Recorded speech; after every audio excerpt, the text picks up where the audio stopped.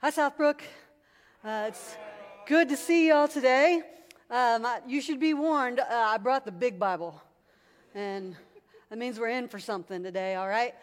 We have been in this series looking at the shortest books in the Bible, a bunch of collection just of a bunch of little letters that were sent and received in the early church, and today we're looking at the book of Jude, and I just want to say right off the bat that it's a super weird book.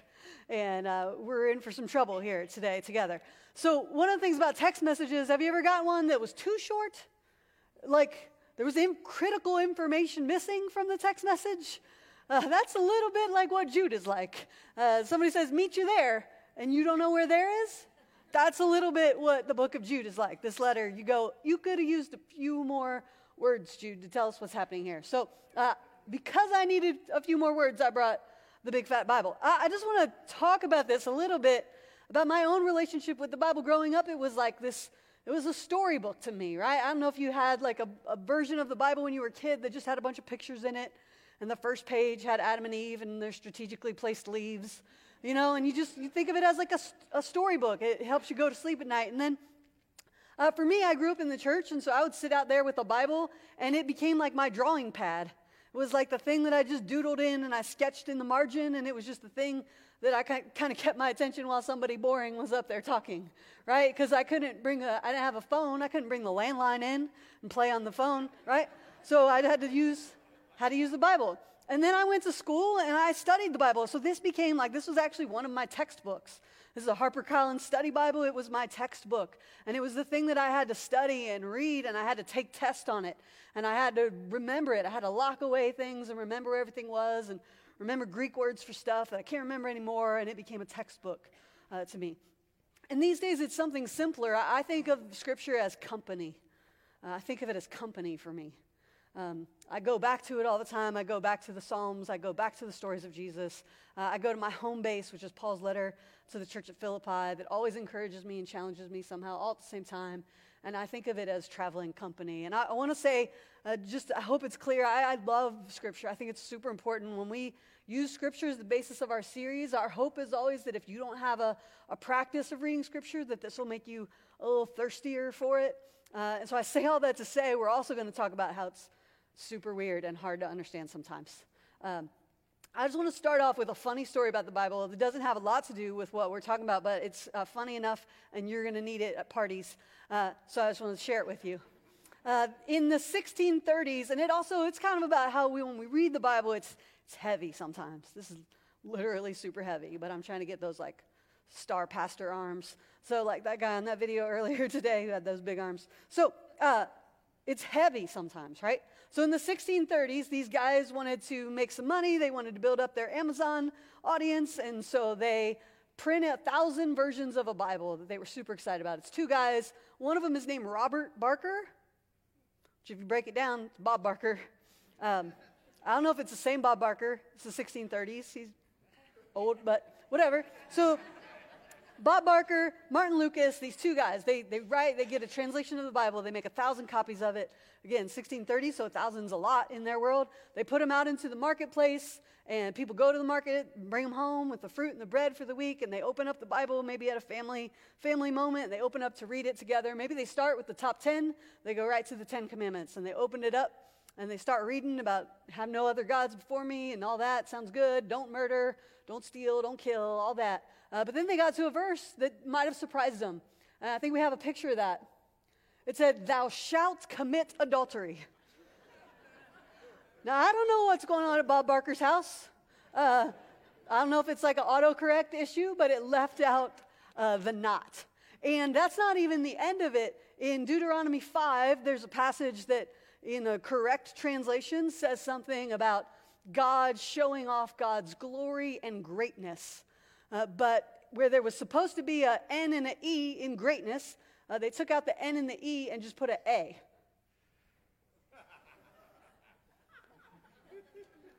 I can hear you doing the calculations. If you can't get it, I'll just save you. Just cover your ears, kids. But it said God showing God's glory and great ass. Now, I said that last service and some people left. So, sorry. I'm sorry, but it was in the Bible for a very short time. That was what the Bible said. Now, people weren't too keen on this. This is a fact. You can go look it up on the Wikipedia or the Google Wicked Bible. That's what it came to be called, was the Wicked Bible. And they burned all the copies of it. Once they uncovered these errors, they burned all the copies of it. There's 10 of them, they think, left in the world, and they're worth a ton of money. So if you find one at half-price books, you're going to be set for life if you can find a wicked Bible translation. Now, I tell us that story partly just to say, when we open up Scripture, it's good for us to proceed with caution. All right? We're going to proceed with caution. This is what Jude says. Remember, I've already warned you. He's really weird.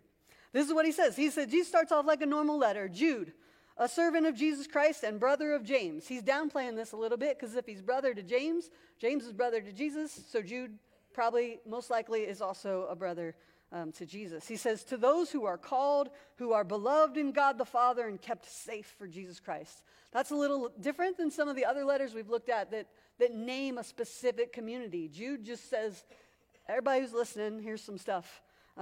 He just sends it out. He says, this sounds nice. May mercy, peace, and love be yours in abundance. And you think, what a lovely letter this is going to be.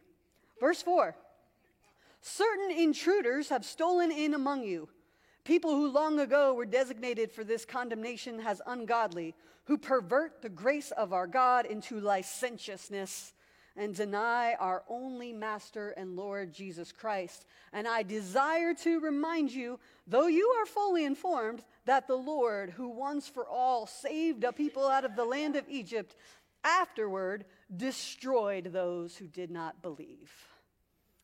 Jude is not a great time at a party. We just got to say that, right? He's addressing this problem. There's intruders, and he wants to remind them that when these kind of things creep into the community of Jesus, when people go against what God wants, a lot of times something gets destroyed. And it could be you, right? And he goes on to tell a bunch of other just wild stories about the times when God has saved people but also destroyed them. He tells a little sort of story about God once had to even punish the angels and put them in darkness because they were disobedient. And of course, if you're going to talk about destruction, you have to talk about Sodom and Gomorrah because that's like the most famous story of destruction. So he wants to remind people, by the way, just remember, sometimes God destroys stuff.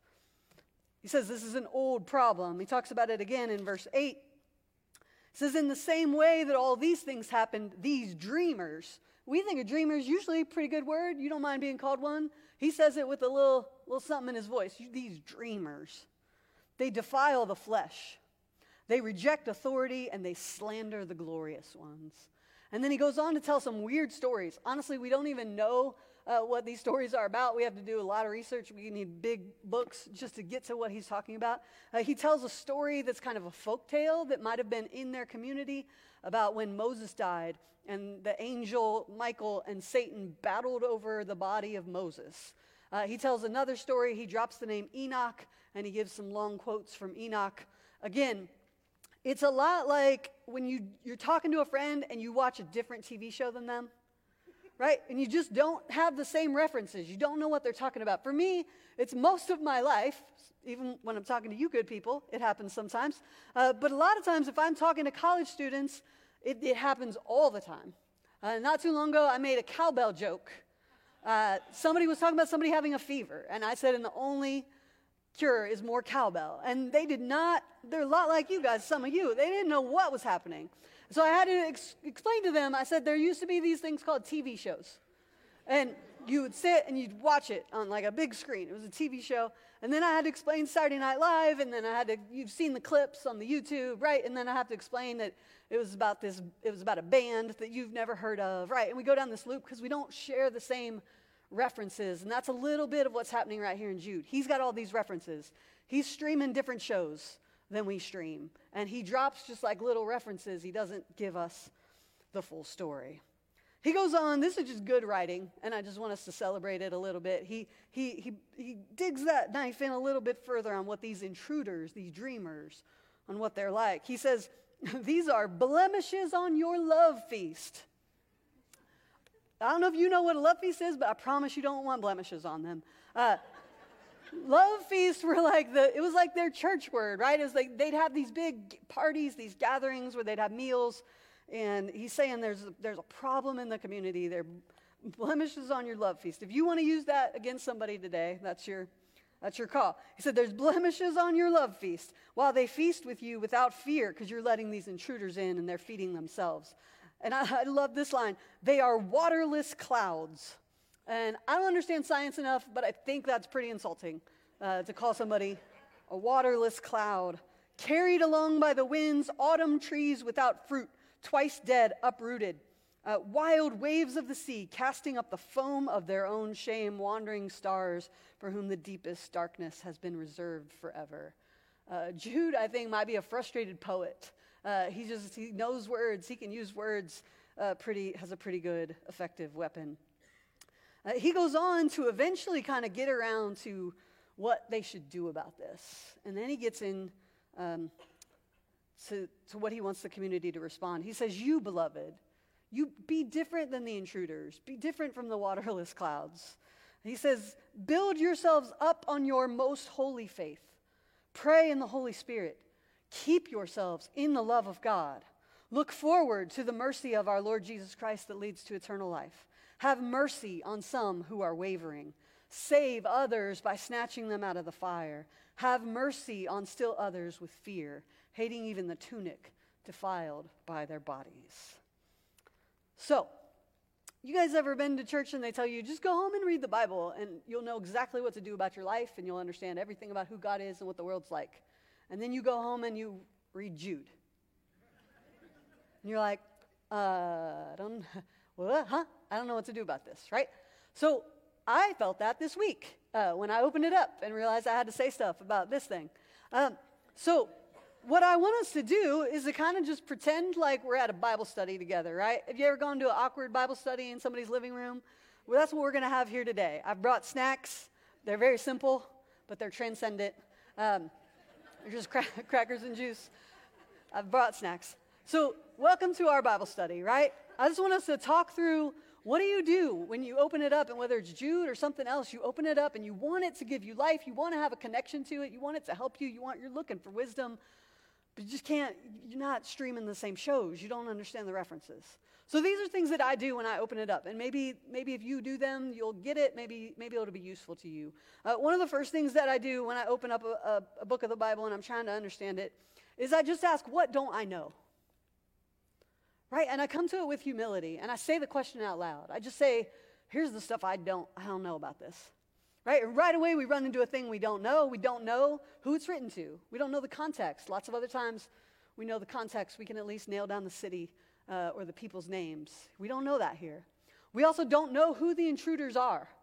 We don't know exactly what they're getting wrong. We don't know exactly how they are denying Jesus. We just know Jude is super mad about it. And he's like a broken record. He's just so mad. He can't stop talking about how mad he is at this, right? So we don't know, but we don't know exactly. If we're just opening it up, we don't know right away. It doesn't tell us right away. We also just don't know all these stories, right? We don't know the full context of some of these stories that he drops. Maybe even the ones that are in the Bible. If you don't know Sodom and Gomorrah story, if you don't know some of this stuff, you feel like, I'm not watching that same show, right? And so these are things that it's good for us to just say out loud, I don't know this. I have questions about this. And that needs to be okay for us to say out loud to each other. But then the second thing that I always do is I say, what do other people know? What do other people know? How can they be helpful to me? One of my favorite things that's a part of the Jewish faith, they have this word, it's the Aramaic word for friendship. It's just havruta. And it's this idea of friendship. That when you read the Bible, it should always be done in some kind of community. It should never be done just by yourself, right? Like you can have sort of time where you read it just by yourself, but when it comes to understanding it, you can't do it by yourself. You need help. You need resources, even if it's Wikipedia. Like I tried to use Wikipedia this week just to see where it took me. And of course, I think I ended up like learning about camels or something, because that's what you do. Like on Wikipedia, you just follow the links and who knows what you learn on there. But it's still a resource, right? And I just have to say, what else does somebody else know? So for me, I go to I've gotten to learn in community. I've gotten to sit at the feet of really good teachers. And so I go back to what they've taught me about the ancient world, about the 1st and 2nd century. I pull out big books, right? And I get the big books and I listen to podcasts. And just a thing that I do is I try and kind of have a database in my mind for the questions that people ask. And I try, and sometimes in my friendships and in my work, I operate as a bit like Tinder. But instead of hooking people up, I connect them to Bible resources. So different from Tinder, but sort of the same, right? It's a resource. I connect people. So I try and keep a database. Who else knows stuff, right? And what else is there somewhere else in the Bible that talks about this? So to answer some of the questions that I didn't know the answer to, but other people have taught me the answers to, one of the big problems in the early church, one of the possibilities for these intruders was Gnosticism. Gnosticism is a big idea. We talk about it around here. It's pretty complex, but a very simple understanding of it. It was this philosophy that came from Plato and Aristotle and people like that, that flesh was over here and spirit was over here. And they were separate things that had nothing to do with each other. So there are people who are applying this to the church and saying you could just do whatever you want in your body because your real self is your spiritual self that God will save in the end. So make whatever decision you want about your body, it's fine, right? And they had this idea that flesh and spirit totally separate and have nothing to do with each other.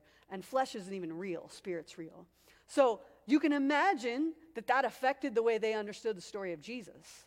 So you had Gnostic folks going around saying Jesus wasn't really in the flesh. He was more like a ghost, a phantom. And when he was up on that cross, he wasn't really suffering. He was just pretending like it hurt, just to make people feel sympathy for him. And they had this strange idea then, if that's what Jesus was, that's why he's saying they deny the flesh. They deny Jesus Christ, right? And then if you think that affects the way you think you follow Jesus. You think it's just a thing, that it lives in this other realm.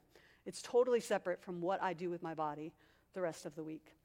So we can learn what the intruders were and why Jude is so fired up about it and why it just turns people into waterless clouds to think that way.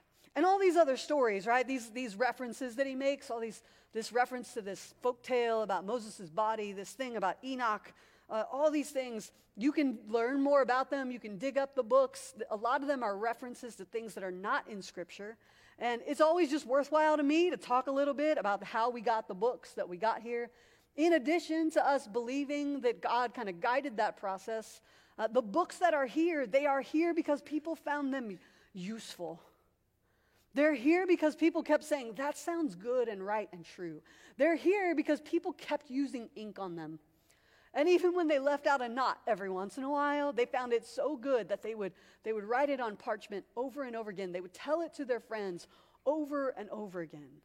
And I find that just such a beautiful thing. I know some people think that when you hear stuff like this, that there were things outside of the Bible, you go, oh, well then, can we really trust that this has any authority? Can I trust this?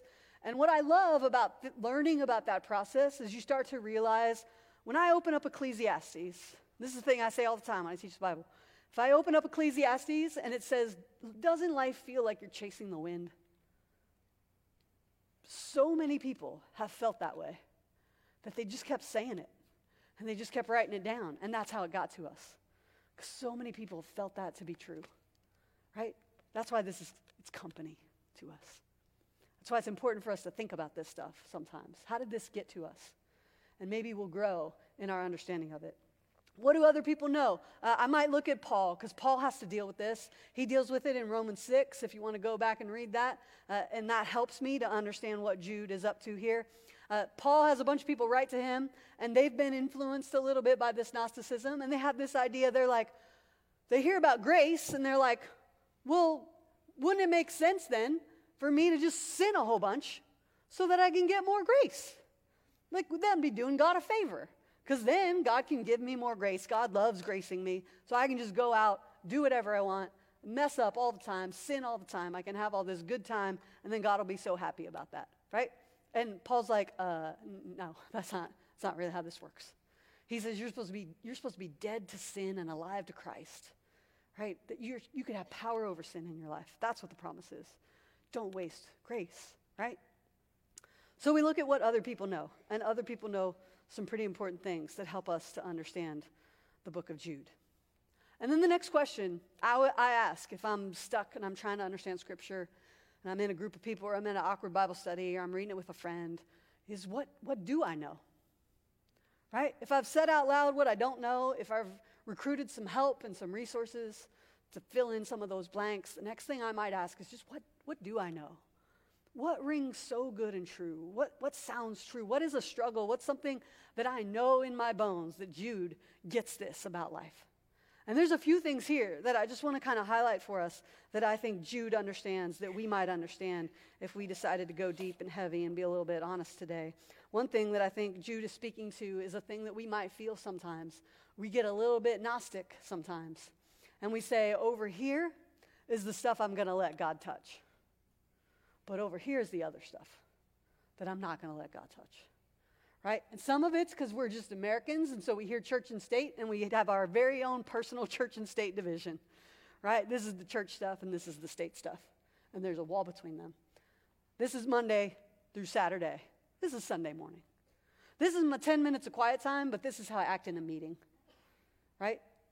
This is what I do when I'm with Christian friends, and this is what I do when I'm in traffic. And the two of them do not meet. And we got the flesh over here, and the spirit's over here, and we think they don't have anything to do with each other. And we think, well, grace is over here, and it'll save me in the end. It doesn't have anything to do with this hard stuff. It doesn't have to do with the things I think about the world. It's separate. It doesn't have to do with my neighbors. Here's another thing that Jude kind of lasers in on, all this talk about judgment and the destruction of God. He's zeroing in on this thing that we all kind of understand, but we don't really love to talk about it. It's that when we remember that we are finite, when we remember that we only have so many breaths and so many heartbeats, when we remember that death is a secret we keep, when we remember that, it is immediately clarifying about what we should do with our time, right? They're treating death and grace as this thing that will matter someday. And Jude is saying right now, if you remember right now that your time is limited, it will change the way you move with your body. There's this thing when we remember we died, either we say over here, well, then nothing matters. Or we say, oh, then everything matters. Right?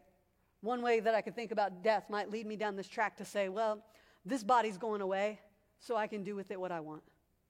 Or we say, this body's going away. I should do with it what I want. And it's a totally different understanding of grace and of what a final grace and a final judgment might mean for us. Jude is saying, when you think about the end, it should change you right now. But he gets that sometimes we don't really want to think about it till we have to.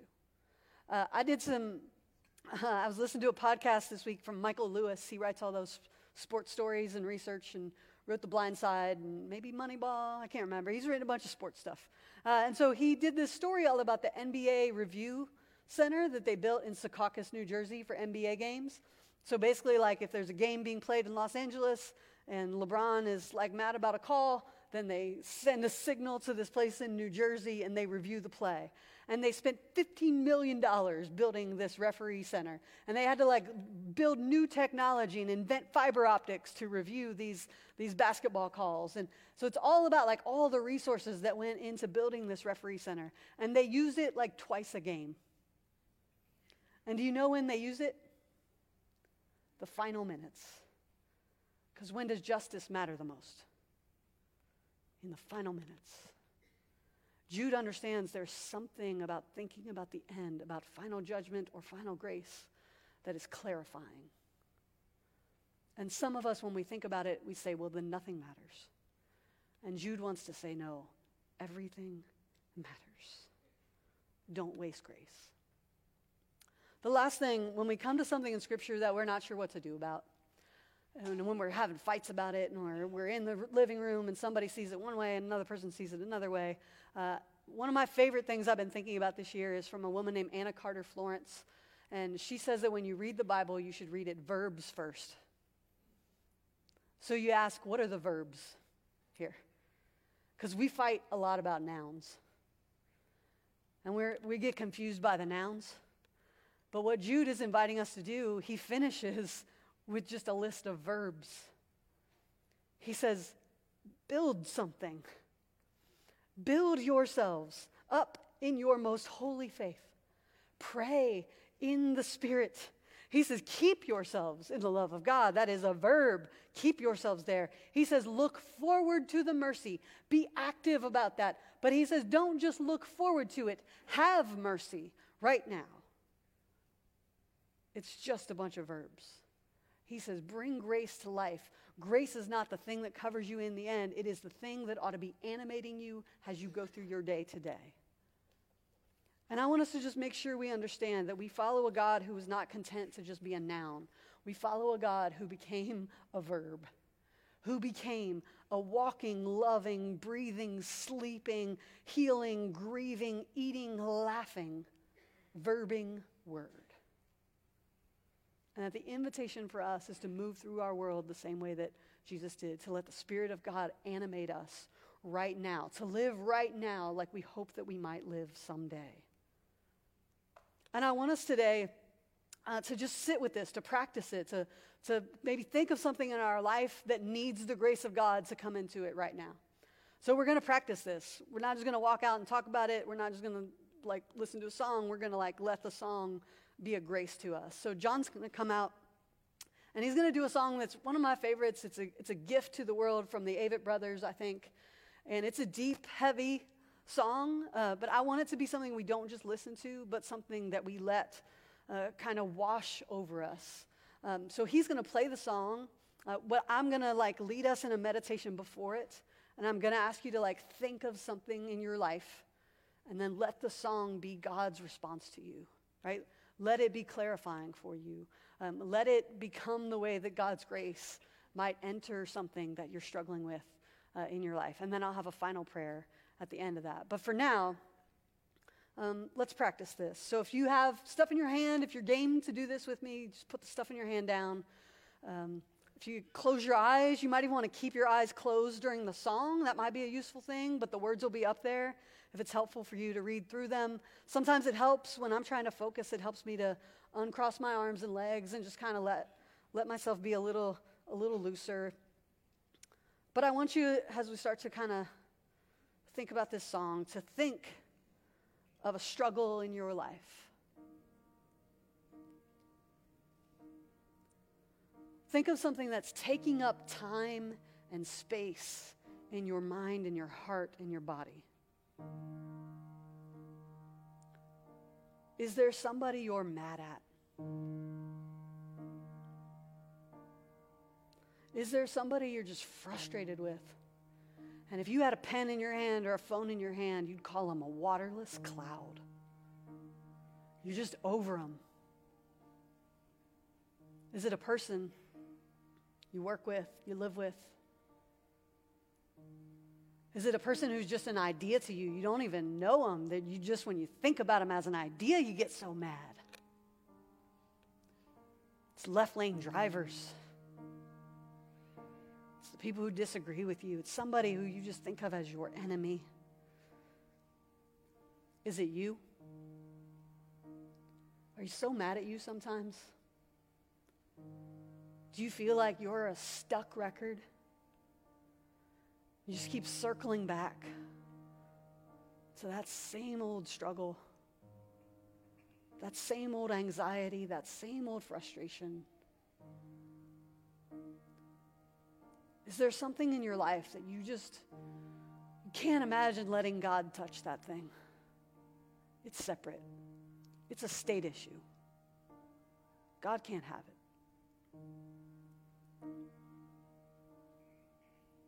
Is there something where you just need wisdom? You need clarity? Is there just somewhere you're stuck? Is there something that when you think about the end, you don't want this to be a part of your story anymore?